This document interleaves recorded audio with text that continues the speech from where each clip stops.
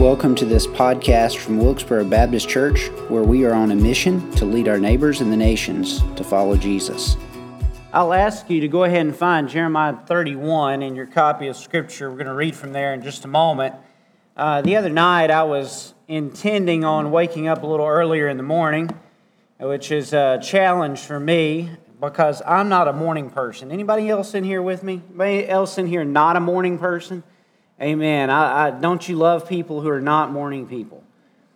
I'm not a morning person. So for me to get up earlier, I have to plan ahead to get up earlier. Plan ahead. I'm a night person. I'd rather read a book late at night. And I stay up with the best of people. But getting up in the morning is not my forte. So I was planning ahead. I got to bed earlier. Actually went to sleep pretty fast, which is not always the case. But 2 times in the middle of the night, midnight, and at 4 o'clock, I was wide awake for whatever reason. So getting up earlier really was not going to happen on that morning. It reminded me of those days when my youngest son had colic, and nobody in our house but our oldest son slept. I mean, Will's the only person who could sleep through that. I may have told you this before, but when he was a baby, he couldn't sleep through me walking out of the door. You know, I'd walk out of the door at 6 o'clock and he was up just like that and all that kind of stuff. And then my youngest gets colic and cries for about 18 hours of a 24-hour day, and my oldest son can sleep through that. I mean, no issues whatsoever. But the reason I bring that up is because not we all, but often many of us have trouble sleeping. There are times that maybe we're frustrated, maybe we're anxious. Maybe we've stayed up too long looking at our phones, and the blue light from a phone or from a tablet or from a TV screen has just kept our brain awake and it's hard to go to sleep. Or maybe it has to do with something physical. You're going through a difficult physical situation and circumstance, or you're too tired to sleep, or you're not tired enough. And you have a hard time going to sleep or a hard time staying asleep. The reason I bring that up is because the very first verse we're going to read from the book of Jeremiah is a verse where Jeremiah admits that he got a good night's sleep. And to be honest with you, that's a little bit ironic given the circumstances Jeremiah found himself in. As we know, he was a prophet of doom and gloom. He preached judgment and destruction because God told him that the people of Judah needed to repent of their sins. And for much of his ministry, he had the responsibility to preach repentance and a need for people to turn back to God. And yet in chapter 31, and we won't read the whole chapter, but in chapter 31, he had this vision, this word from God about the restoration of God's people. Pick up with me, if you will, in verse 26. Jeremiah said this, "At this I awoke and looked, and my sleep was pleasant to me."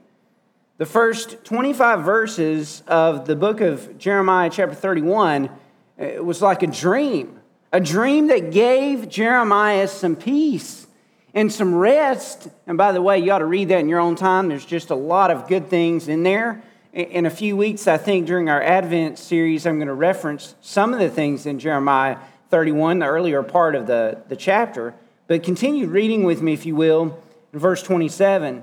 The continuation of this dream or this vision, this word from God that Jeremiah had. "Behold, the days are coming, declares the Lord, when I will sow the house of Israel and the house of Judah with the seed of man and the seed of beast. And it shall come to pass that as I have watched over them to pluck up and break down, to overthrow and to destroy and bring harm, so I will watch over them to build and to plant, declares the Lord." Now, those of you that have paid close attention will remember that in Jeremiah chapter 1, when God called Jeremiah, those were nearly the exact instructions God gave Jeremiah. He was called to tear down and break down, to overthrow, destroy, and bring harm, and also to build and to plant. And what God says to Jeremiah in this moment, it's an affirmation of Jeremiah's call, is God is saying, yes, I have judged. Yes, I have destroyed. Yes, I have plucked up, but I will also build and I will plant. It's a promise of restoration. It's a good news promise. It's a hope. It's a promise that Jeremiah can take heart in.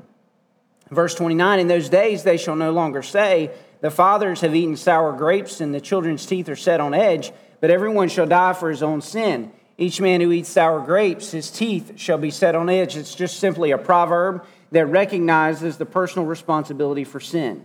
In other words, it won't be for the sin of the fathers that the children die, it'll be for the sin of the children. The sin of the sinner is what will cause judgment and destruction. But notice that phrase that we begin with, behold, the days are coming. That's a common phrase in the book of Jeremiah. It's a reflection of what is to be. And many times when Jeremiah used that phrase, it is a phrase of judgment that is coming. But God uses it twice in this vision for Jeremiah, this prophecy, this message, this word of encouragement. And he uses it again in verse 31. Behold, the days are coming, declares the Lord. Notice this, when I will make a new covenant with the house of Israel and the house of Judah. Not like the covenant that I made with their fathers on the day when I took them by the hand to bring them out of the land of Egypt. My covenant that they broke, though I was their husband, declares the Lord. But this is the covenant that I will make with the house of Israel after those days, declares the Lord. I will put my law within them, and I will write it on their hearts, and I will be their God, and they shall be my people. No longer shall each one teach his neighbor and each his brother, saying, Know the Lord, for they shall all know me, from the least of them to the greatest, declares the Lord. For I will forgive their iniquity, and I will remember their sin no more. Thus says the Lord, who gives the sun for light by day, and the fixed order of the moon and the stars for light by night. He stirs up the sea so that its waves roar. The Lord of hosts is his name. If this fixed order departs from before me, declares the Lord, then shall the offspring of Israel cease from being a nation before me forever. Thus says the Lord, if the heavens above can be measured, and the foundations of the earth can be explored, then I will cast off all the offspring of Israel that for all that they have done, declares the Lord. Behold, the days are coming, declares the Lord, when the city shall be rebuilt for the Lord from the tower of Hananel to the corner gate, and the measuring line shall go out farther, straight to the hill Gareb, and shall then return to Goah. The whole valley of the dead bodies and the ashes and all the fields as far as the brook Kidron to the corner of the horse gate toward the east shall be sacred to the Lord. It shall not be uprooted or overthrown anymore forever. And Jeremiah had to preach a lot of bad news during his ministry. He had about a 40-year ministry of time. He had a ministry during the reign of kings who did not want to obey God and listen to God and respond to an offer of repentance. He ministered to a people that were stubborn, that were self-centered, that were rebellious, that were idolatrous, and he had to preach a lot of hard things. And I think that one of the things that God did to show a grace to Jeremiah is he let him preach something, he let him see something that was some incredible good news. He let Jeremiah have a vision and have a sermon about the new covenant. And we're going to unpack that in just a moment, but know this, the new covenant is described in the Old Testament on a number of occasions. Ezekiel and Isaiah get a chance to speak about it a little bit. Jeremiah speaks about it, but the only place in all of the Old Testament that the terminology new covenant is used is right here in Jeremiah. Jeremiah is the only Old Testament prophet that got to speak about the new covenant. Now, what's he talking about? I confess that there are times I listen to sermons, and it's a good thing to listen to other sermons. One of my favorite preachers is Alistair Begg. He preaches a program called Truth for Life. And a couple of weeks back, I was listening to a sermon he was preaching out of the book of Hebrews, which actually quotes this text, and he was talking about a superior covenant. And in that sermon, he reflected on a theme that helps us understand what's going on in Scripture that I'd like for us to look at for just a moment. One thing we need to remember is we have one book. We have one Bible. It's 66 books long, but in the Bible there are two testaments. There's the Old Testament and there's the New Testament. The Old Testament reflects on the Old Covenant. The New Testament reflects on the New Covenant. And John Bright, an Old Testament scholar, described the covenants this way. He said this, Old Testament and New Testament thus stand together as the two acts of a single drama. Act 1 points to its conclusion in Act 2, and without it, the play is incomplete, an unsatisfying thing. But Act 2 must be read in light of Act 1 else its meaning will be missed, for the play is organically one. The Bible is one book. Had we to give that book a title, we might with justice call it the book of the coming kingdom of God.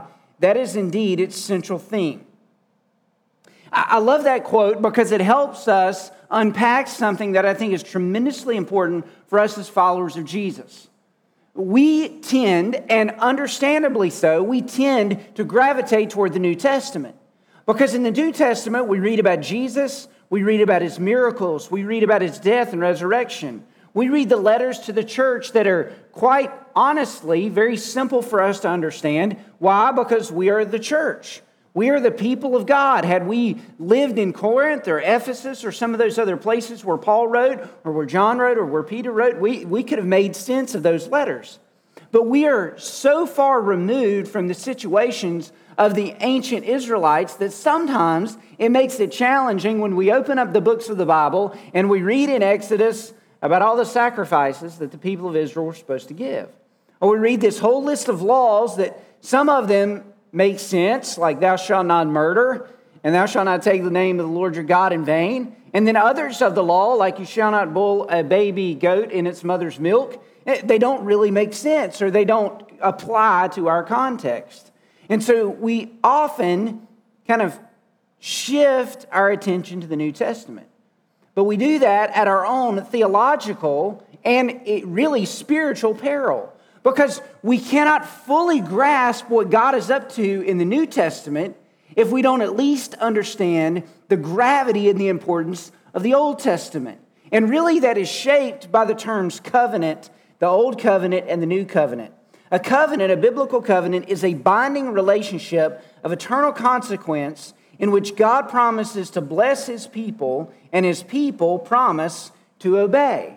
Covenants were made by God with men throughout the Old Testament. God made a covenant with Abraham. Very first covenant talked about. There's a covenant with David. And then there's a particular covenant that Jeremiah references here with the people of Israel when God brought them out of Egypt. And there's an old covenant. That covenant is a covenant where God said, I'm going to redeem you, I'm going to forgive you, I'm going to bring you into my family, and then I'm going to give you an expectation that you do these things to be a part of the covenant. That's where the law comes from. It's an expectation that God's people are to obey the covenant that he has given them. There's a problem because we don't keep the covenant that God made with us. So what I'd like us to look at are three needs that come from this new covenant that Jeremiah is describing, getting some insights. Jeremiah gets some insights that look forward and anticipate what's going to happen in the New Testament. Here's need number one. We need a covenant better than the one we are sure to break. We need a covenant better than the one we are sure to break. Pick up in verse 31. The days are coming, declares the Lord, when I will make a new covenant with the house of Israel and the house of Judah. Not like the covenant that I made with their fathers on the day when I took them by the hand to bring them out of the land of Egypt. My covenant that they broke, though I was their husband, declares the Lord. The reason we need a new covenant is not because there's a problem with the covenant. The problem is not with the old covenant. The problem is not with the fact that God redeemed the people of Israel, brought them out of Egypt, and gave them a law. That wasn't the problem. The problem was that the people of Israel never faithfully kept the law that they were supposed to keep. A covenant is where a stronger party, that would be God, a party that's in charge, that would be God, makes an agreement or a covenant, a contract with a party that is weaker, that would be us, or that would be the people of Israel in the Old Testament. And God kept his end of the bargain. Over and over and over again, God never broke his part of the covenant. He never failed to bless his people. He never failed to protect his people. And he never failed to redeem his people. And what did he say in return? He said, you are to keep this law. You are to obey the 10 commandments. You are not to have any other gods. You are to bring your sacrifices to the tabernacle and then the temple. You're to worship me and worship me alone. And what happened? The entire history of the Old Testament is a discovery or a declaration that the people of God who were blessed and redeemed and drawn into a relationship with God, they consistently failed in the covenant that they were asked to keep. In fact, if you want to take the entire Old Testament and shape it up in one concept, It is that people are unable to keep the covenant that God asked them to keep. That's the whole point of the book of Jeremiah. That's why over and over again, Jeremiah preaches judgment and preaches that the Babylonians are coming and preaches that God will destroy them because they had an obligation to the law that they absolutely and utterly rejected. They broke the covenant over and over again. The reason we need a better covenant, we need a new covenant, is because just like the people of Israel, we are sure to break the covenant that God has asked us to keep. The reason we have a New Testament is because you couldn't hope to keep the Old Testament. The reason we have Jesus is because you couldn't hope to keep all the commands that Jesus kept. We are just like the people of Israel. We need a better covenant. Not only do we need a covenant that is better than the one we are sure to break, we need a covenant that leads us to know the Lord. We need a covenant that leads us to know the Lord. Pick up this in verse 33. But this is the covenant, this is the new covenant that I will make with the house of Israel. After those days, declares the Lord, I will put my law within them and I will write it on their hearts. I will be their God and they shall be my people. And no longer shall each one teach his neighbor and each his brother, saying, know the Lord. For they shall all know me, from the least of them to the greatest, declares the Lord. See, the people of the Old Testament, God's people, the Israelites, the Hebrews, they were instructed in the way of God. They had the books of the Torah, the first 5 books of the Bible, and they had the history books, and they had other places where they could look to and reflect on what God expected of them. They were instructed in the way of the Lord. But here's the interesting thing about Old Testament saints. While they could believe in God and while they could worship God, they did not all enter into a personal relationship with God. The covenant that God made with His people in the Old Testament was a covenant with a nation. It was a covenant with the people of Israel. It was a promise that God was going to redeem Israel and bring them out and give them a land and take care of them, and they were to obey Him. Now, there are certainly individuals in the Old Testament that had a relationship with God. Abraham and David and Solomon and others who at different times and places in their life, they interacted with God on a personal level. But for the entirety of the Old Testament, or for the majority of those Old Testament Israelites, they didn't enter into a personal relationship with God. They had the law, but they didn't obey God and follow God rightly, and so they didn't enter into that personal relationship. The problem wasn't that they didn't have right understanding or right law, because they had a right law. The problem with the Old Covenant has nothing to do with the expectations of it, because the expectations of it lead us to that song that we sang, Holy, Holy, Holy is the Lord Almighty. The reason we need the Old Testament, the reason we need the law in the Old Testament is because the law in the Old Testament points us to the fact that God is supremely righteous and absolutely without failure or without imperfection, He's holy. He is absolutely righteous. And when you think about all of those Old Testament laws, what are they designed to do? They're designed to point out to us that God is supremely above us, that He's righteous, that He's perfect, that He's pure. They're designed to point to us and say, hold on a second, you're not this. We don't match up to God's standards. And so what do we need? We need a covenant that leads us to know the Lord. Why? Because the most important thing that can happen for any human being on planet Earth is to enter into a relationship with the Holy God. God does not want us to be subjects to Him in the sense where we bow before Him in some kind of robotic obedience. God wants us to have a relationship with Him. He's a person. He made us as individuals and as persons to know Him and enter into a relationship. So what God promises through Jeremiah, and this is a beautiful picture, He says, I'm going not to give them a new law. He doesn't say that. He doesn't say, I'm going to give them a new book to follow. It's not like the New Testament is a new book that we've got to obey in order to be in a right relationship with God. No, what God says is, I'm going to go into their very hearts. And I'm going to write my law in their hearts. And I'm going to bring them into a relationship with me. And no longer are they going to have to say, know the Lord, because they will know the Lord. In other words, what God is saying is, I'm going to come in and I'm going to change them in the place where they need to be changed. Do you realize that there is absolutely no way I could give you the expectations of the Old Testament and expect you to abide by it so that you can enter into a fellowship with God. You could try from this day forward to open up the Bible, read all the commands, and abide by those commands. You could do your dead level best. And probably before you get through the first 24-hour period, you're going to have failed in several of those commands. The problem with the Old Covenant isn't the expectations. The problem with the Old Covenant is the people that God invites into the covenant. We are sinners. We are terrible sinners, and we need something changed. We need our hearts changed. And what God is promising in this new covenant that He's going to describe for us in the New Testament, He is promising that He'll come in and change our hearts. If you're a part of this worship service, if you're listening, if you're watching, do you know where the real problem in the world lies? The real problem in our world does not rest in Washington, D.C., or in Raleigh, North Carolina, or in some far distant nation in the world. The real problem in our world rests in our own human hearts. It rests in the sinfulness that keeps us away from a holy God. You know what God promises to do? He promises to intervene and give us a new heart. He promises to change us. You see, we need a covenant that leads us to know the Lord. Here's the third need we have. We need the forgiveness only the new covenant can provide. You should catch what God promises here. He says, "For I will forgive their iniquity, and I will remember their sin no more." The entire issue with all of us and all of the world is the fact that we are sinners before a holy God.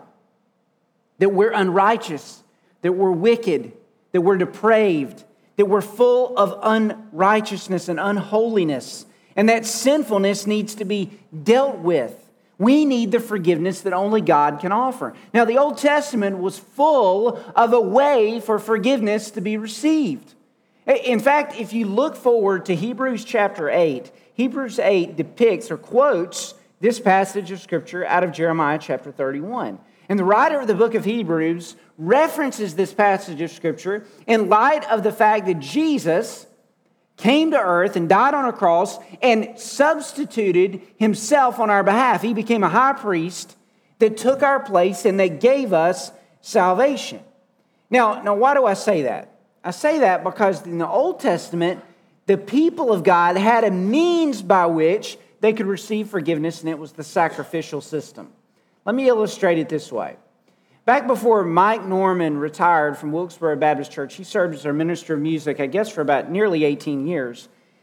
He had this line, he called it the tyranny of the Sunday.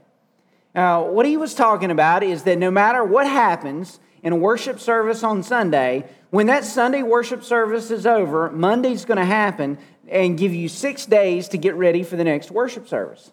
No matter how many mistakes you make singing, it doesn't matter how many mistakes you make preaching, Sunday is a-coming. Well, right now, we don't have the tyranny of the Sunday, we have the tyranny of the Wednesday Sunday. Because no matter what happens tonight, I'm going to preach a sermon and we're going to sing songs and we're going to worship Jesus and we're going to get up tomorrow and we're going to try to find some way to prepare for the next Wednesday, all the while knowing we're going to do this again on Sunday. And the mistakes that we make tonight, I'm going to fix in the second and third sermon I preach. Mistakes that we may make musically are going to be fixed on Sunday morning in 2 worship services. And then guess what? We're going to start the week all over again. The tyranny of the worship service. Now, for some of you, you don't see all those mistakes or hear all those mistakes, but I can promise you that we as worship leaders recognize when we mess up and when things need to be fixed. But guess what? We got to get up and do it all over again. And most of the time, that's not any problem for me whatsoever. I enjoy preaching, enjoy the opportunity of it, but I've got to be ready to preach again. That is nothing like the tyranny of the Old Testament sacrificial system. I want you to know that for the people of God in the Old Testament to reflect faith in a God that was holy and righteous, what did they have to do? They had to bring a sacrifice to the tabernacle or to the temple, and the priest had to offer that sacrifice on an altar to serve as a cleansing for the sin they committed. And let me tell you, they had sacrifices after sacrifices after sacrifices. They never finished sacrificing. They had morning sacrifices, and they had lunchtime sacrifices, and they had evening sacrifices. They had burnt offerings, and they had thanksgiving offerings, and they had sin offerings, and they had atonement offerings, and they had offerings that would be from food, from crops, and they had offerings that would be from lambs, and they had offerings that would be from rams, and they had offerings that would be from bulls, and they had offerings that would be from birds, and over again, they had offering after offering after offering, and their work was never done. There was never a point in the Old Testament when the priests could say, we have offered enough sacrifices. It's finished. It's done. We're good. You're covered. Don't have to come back. That never happened. In order for them to express their faith in God and receive their forgiveness and cleansing, God had prescribed that they needed to bring sacrifices to the temple or to the tabernacle so that their sins could be cleansed. But that's not what happened in the new covenant. The writer of Hebrews describes it this way. He said, when the high priest, that is Jesus, came, he sat down. He is seated at the right hand of the throne of God. Why is he seated? Well, the priests of the Old Testament never sat. You know why they never sat? Because their work was never finished. They were sacrificing and sacrificing and sacrificing and sacrificing. Over and over and over again. But you know why Jesus sat down? Because when he died on a cross 2,000 years ago, when he initiated this new covenant that Jeremiah got a glimpse into in Jeremiah chapter 31, when Jesus instituted that, he never had to be sacrificed again. When he died on that cross, he died on that cross once and for all. The sacrifice is forever paid. It will never have to be made again. Those sins are cleansed. And what happened is Jesus in the new covenant offers us the forgiveness that the old covenant can't even dream of providing. We need the forgiveness that only the new covenant can provide. We need the forgiveness that only Jesus can offer. So what Jesus did 2,000 years ago is he took every sin you've ever committed, every sin you would ever bring before God, and he paid for it on the cross. That's why it is folly for us to try to bargain with God about our righteousness and his righteousness. You say to God, hold on a second, God, I messed up today. I messed up pretty big. I yelled at my spouse, or I got angry at somebody, or I looked at something I shouldn't have, or whatever it was that you did. We bargain with, okay, God, I'll do better. I'll do better. I'm not a night person, so I'll get up earlier in the morning. I'm going to bargain like that. Whatever it takes, we'll do whatever it takes to try to make ourselves right with God, just like the Old Testament sacrificial system. Problem with that is, it'll never be good enough. The only forgiveness that is good enough is what Jesus did on Calvary's cross. The only forgiveness that will ever be enough is what God did to stand in between our sin and his holiness and provide salvation. Why is it good enough? Because in Matthew chapter 5, verse 17, Jesus said, I did not come to abolish the law. He said, I didn't come to do away with the old covenant. I came to fulfill the old covenant. I came to do everything that God said was your responsibility to do. You know what Jesus did? He did everything that God said was our responsibility to do. He was perfect, and when he died on the cross, he died on the cross as a perfect substitute on your behalf and on my behalf.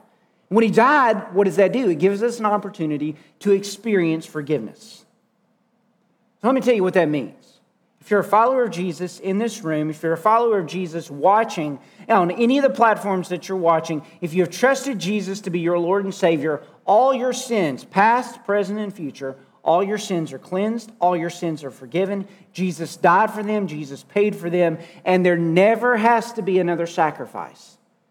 That is what enables your heart to be changed through regeneration, and that is what enables you to enter into a relationship with God. That's what enables you to stop whatever you're doing right now, pause, and say, God, thank you, and be talking to a God that hears you, and be talking to a God that can talk back to you through the Holy Spirit and through his word.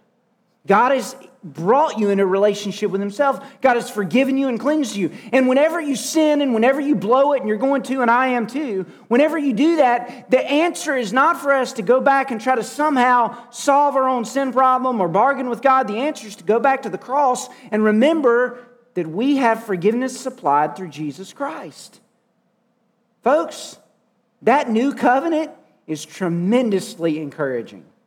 It really is, because it reminds us that it's not up to you and up to me that we're right with God. It's up to what Jesus did so many years ago that makes us right with God. Now, for some of you in the room and for some of you watching and listening, you're like, well, how do I get a part? How do I take part in this? Because I've spent my life, churning my legs and working hard and trying to get this forgiveness thing taken care of. I'm doing my best, and it just doesn't seem like my best is good enough. Well, that's because your best will never be good enough. None of us can earn the righteousness that God alone can provide through the promise of the new covenant. And if you're watching and you're still in your sin, what you need to do is acknowledge that you're the problem. Acknowledge that your sin is what is keeping you separate from a relationship with God. Admit that. And then believe on the Lord Jesus. Believe that 2,000 years ago, Jesus died on a cross, taking your sins and my sins and the sins of the whole world, paying for those sins on the cross, trusting that those sins are paid for and forgiven, and then commit your life to following Him. Why do we commit our life to following Him? Because He's redeemed us and He's forgiven us. The whole point of living a life following Jesus is because we've experienced the forgiveness that He's offered through the new covenant. And here's how certain it is. Here's how certain it is. You ready for this? I know that some of you in this room are really nervous. I know that some of you in this room haven't stopped looking at the news cycle for the last several months. And you're not going to stop looking at the news cycle for the next several days. And next Tuesday night, you're going to stay up as late as you can stay up to see if anybody has been elected President of the United States. And you're concerned about it. And I am concerned about it as well. But I'm going to tell you something. Do you know what's going to happen next Wednesday morning? Next Wednesday morning, no matter what happens in the election, no matter who you voted for or who millions of other Americans voted for, do you know what's going to happen? Next Wednesday morning, the sun is going to come up. Next Wednesday night, if it's a clear night, you're going to be able to look out and you're going to see stars in the sky, and you're going to be able to see the moon. And if you were at the ocean or at the beach next week, you know what's going to happen? The ocean is going to wave and the ocean is going to roar. Say, why are you telling me that, Pastor? Because right here in the Word it says, "Thus says the Lord, who gives the sun for light by day and the fixed order of the moon and the stars for light by night, who stirs up the sea so that its waves roar, the Lord of hosts is His name. If this fixed order departs from before me, declares the Lord, then shall the offspring of Israel cease from being a nation before me forever."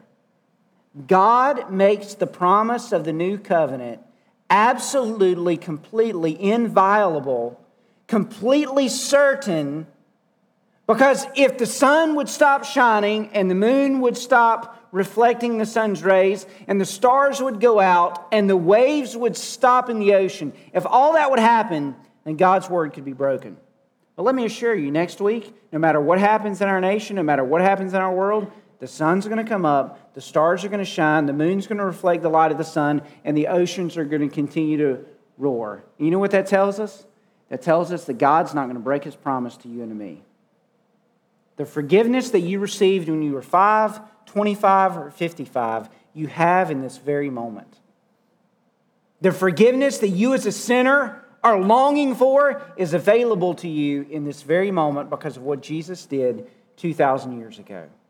And I would tell you with absolute, utter assurance that if you put your faith and trust in Jesus Christ, your sins will be cleansed, and you can enter into a relationship with God, and God alone can give you peace and security no matter what happens around us.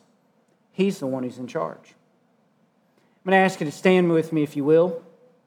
We're going to sing a song, "Draw Me Close to You," which is a beautiful testimony of what we need to experience. Some of you today need to remember that God invites you to know Him and trust Him. Some of you need to reflect on the good news of the new covenant that you've received. Some of you may need to trust in Jesus Christ as your Lord and Savior. I would love nothing more than to tell you how you can do that. If you're watching, you can shoot us an email, info@wilkesborobaptist.org, or give us a call. 336-667-1271 is the church number. If you're in the room, I would love to tell you how you can trust Jesus. You can come forward at the invitation or talk to me after the worship service. Why? Because there's nothing more important than you getting your sins cleansed and being forgiven. And if you're here and you've had that experience, there's nothing more important than reflecting on that and giving thanks to our Lord and Savior for His saving work. Pray with me. Heavenly Father, I come to you in this moment and I thank you that even though the old covenant was good, and even though the law in the old covenant was great and pointed toward your holiness, I'm thankful that because we couldn't keep the covenant that you invited us to keep, you gave us a new covenant, a better covenant, a covenant that intervened in our sin situation and offered us salvation. Father, for those of us that are your followers, that are your believers in this room today, I pray, Lord, that we would express our gratitude to you. I pray, Lord, that we would walk out of here with a sense of encouragement and peace that we have forgiveness. Lord God, I pray for those on my prayer list, those on the prayer list who are present with us in this room today, those that are watching through whatever platform, whatever way they're listening. I pray, Lord, for those who are lost, for those who do not have the experience of forgiveness offered by the new covenant through your Son, Jesus Christ. Lord, I pray for their salvation. I pray, Heavenly Father, that you would press home to them in their heart of hearts their need to admit their sin, believe on you, and commit their lives to following you. I pray for their souls, Heavenly Father. I pray, Lord, for us as your people, that we would be faithful to share what you've given us, share the experience that we have, the forgiveness that we have, that others might come to know you. Lord, as we sing, draw us close, I pray, Lord, that you'd make us aware of your presence in a special way because of your forgiveness and your grace in our lives. In Jesus' name, amen. Thank you for listening to this podcast. Remember to like and subscribe wherever podcasts are found.